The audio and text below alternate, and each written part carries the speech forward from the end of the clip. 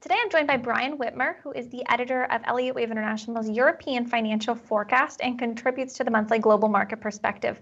Hi, Brian. Thanks for taking a couple of minutes to chat today. Hello, Alex. Nice to be here.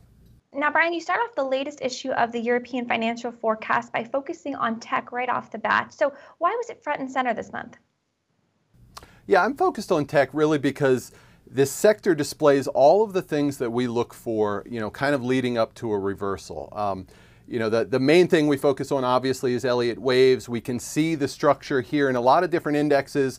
I'm showing here the Stock 600 Technology Index. This is back to the '09 lows here, and we just have this really pretty textbook 5-wave advance. We've got a wave 1, 2, we've got a nice third wave here.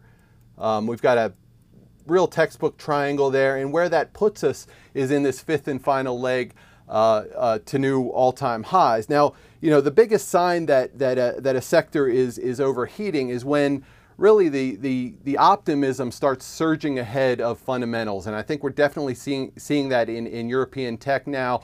We've got venture capital funds, we've got money just pouring into those. We've got I don't know if you've heard about Station F in Paris. It just opened last month. Biggest technology startup incubator in the world now. I mean, these are the kinds of projects that come about, at the tail end of an uptrend. We've got government getting involved now, especially in France. Macron wants to turn France into a startup nation. He's got a $10 billion public fund to fund technology startups.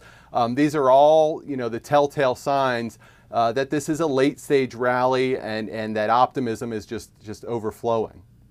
Now, Draghi has been front and center this summer, given the expectations that the European Central Bank would announce when it plans to roll back its stimulus. But you actually argue that bond spreads have gone in the opposite direction than they should have, given expectations surrounding the ECB. So can you explain that? Yeah, I'm always fascinated when markets move against the popular narrative. And right here, the narrative is that, look, Draghi's going to end this stimulus program, right? He's going to stop purchasing these bonds at some point, whether it's this quarter, whether it's next quarter.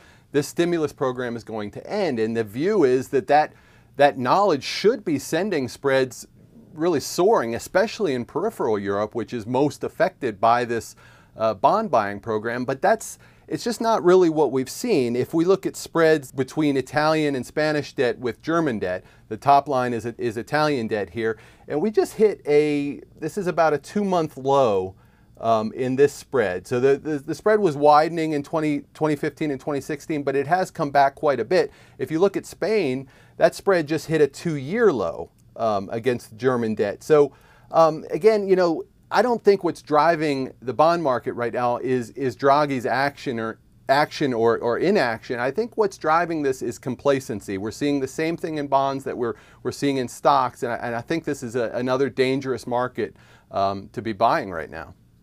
And investor complacency is actually something that you've been stressing, not just in the latest issue of the European Financial Forecast, but in many of your recent letters over the last 12 months. And you still believe that this is an enormous tail risk for the markets. Why is that? Right. If I had to pick one, factor that I think is driving most of today's financial trends, I think it's complacency. Investors are optimistic. They're optimistic that stocks are going to continue higher. They're optimistic that the economy is going to continue improving, and as such, they're willing to own debt in the weakest economies in Europe just to achieve some kind of yield. And we're seeing the same complacency in the junk bond market. We're really seeing the same complacency in things like credit default swaps, which are kind of an insurance contract against default. I showed an index last month from Market of CDS rates on senior financial debt. The thing to notice about this chart is when there's a lot of fear in the market, it costs investors a lot of money to insure their bonds against default because everybody expects them to default. When there's a lot of complacency in the market, the cost of insurance becomes really cheap, and that's exactly what we're seeing. Really, we've been seeing that since 2014, and we just fell to the lowest level now. I think this is the lowest since January of 2008, right? So just before the biggest credit crisis since in a generation, we're showing those levels of complacency today. I think this really kind of confirms what we think we're seeing in the wave structure in stocks, which is that we're reaching a peak here in optimism. And Brian, what will turn first, stocks, credit, or spreads in your view? Stocks first. I think the stocks are a leading indicator of social mood. I think they start to trend down, and after that trend has been established, then you're going to start to see stress in the credit markets. Then you're going to start to see that kind of that waxing negative social mood show up in things like politics and current events. But definitely the stock market is the best leading indicator of mood. Brian, thanks for talking today. Certainly a lot to keep our eye on over in Europe. Hey, thanks for having me, Alex.